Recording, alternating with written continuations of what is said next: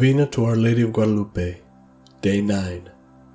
And she told him not to worry, because his uncle was already cured. And this very much consoled him. His uncle told him it was true, that she healed him at that exact moment, and he saw her in exactly the same way she had appeared to his nephew. And she told him that she was also sending him to Mexico City to see the bishop, and that also when he went to see him, he should reveal absolutely everything to him. He should tell him what he had seen and the wonderful way in which she had healed him, and that he should properly name her beloved image thus, the perfect Virgin, Saint Mary of Guadalupe. And right away they took Juan Bernardino into the presence of the governing bishop, so that he could come to speak to him, to give him his testimony. And together with his nephew Juan Diego, the bishop lodged them in his house for a few days, while the sacred little house of the Heavenly Maiden was built there in Tepeyac, where she revealed herself to Juan Diego. And after some time the reverend bishop moved the beloved image of the Heavenly Maiden to the main church. He came to take it from his palace, from his chapel where it had been, so that everyone could see it and admire her precious image. And absolutely everyone, the entire city without exception, trembled when they went to behold, to admire her precious image. They came to acknowledge it as something divine. They came to offer her their prayers. They marveled at the miraculous way it had appeared, since absolutely no one on earth had painted her beloved image. My dear friends, in this way, the Nikan Mopoa, the account of these apparitions, comes to a conclusion. And its beautiful ending, which emphasizes that no one on earth could have painted this image, which of course accompanies the story. But neither the image nor the story is complete without the other. And we hear from Juan Bernardino, the uncle of Juan Diego, a confirmation of a number of the things that he said. He says, yes, I saw her the same exact way, and right when she was telling you that she was healing me to not be worried, that's exactly what she was doing. And she told me I was to go to the bishop as well, explain to him what I saw, what I heard, what she told me, what she did, the marvelous way that she healed me, and that the proper name of her image would be the perfect Virgin, Saint Mary of Guadalupe, La Perfecta Virgen Santa María de Guadalupe.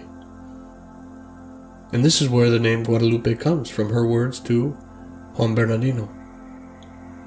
And so we come to the conclusion of this novena.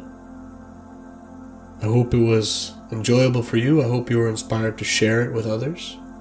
I hope you're inspired, interested, attracted to knowing more about this story and the image.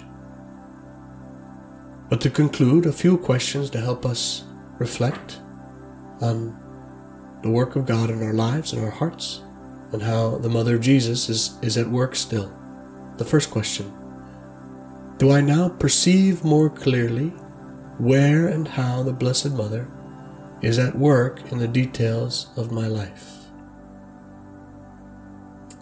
Maybe there wasn't a whole lot of growth in these 9 days, but hopefully I can see more clearly, I can perceive where and how the Blessed Virgin Mary is at work in these details of my life, and therefore be more attentive to what she's doing, and more open, more trusting. And that's the second question. Can I now trust her with a greater abandonment and peace of heart?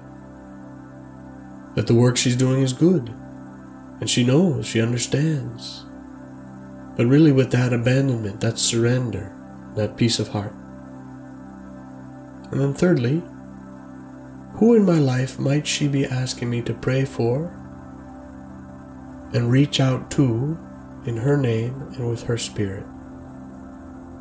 Usually when we draw closer to God, we feel His grace working in our lives.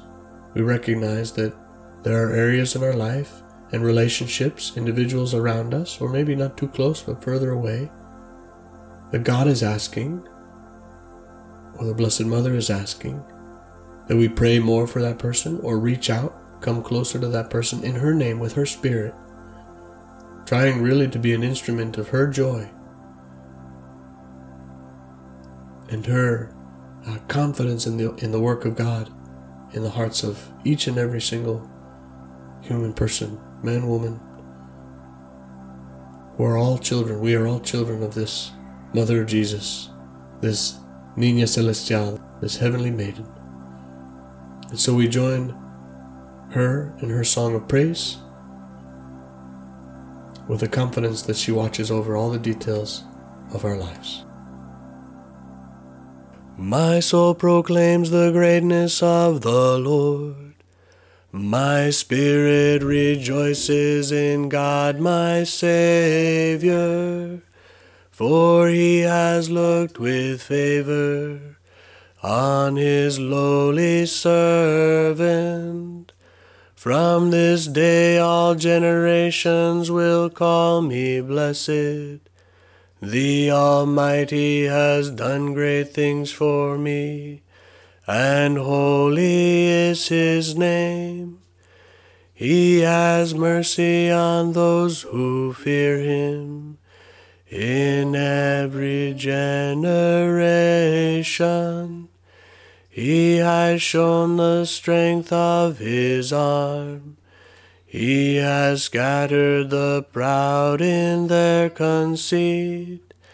He has cast down the mighty from their thrones, and has lifted up the lowly. He has filled the hungry with good things, and the rich he has sent away empty. He has come to the help of his servant Israel, for he has remembered his promise of mercy, the promise he made to our fathers, to Abraham and his children forever.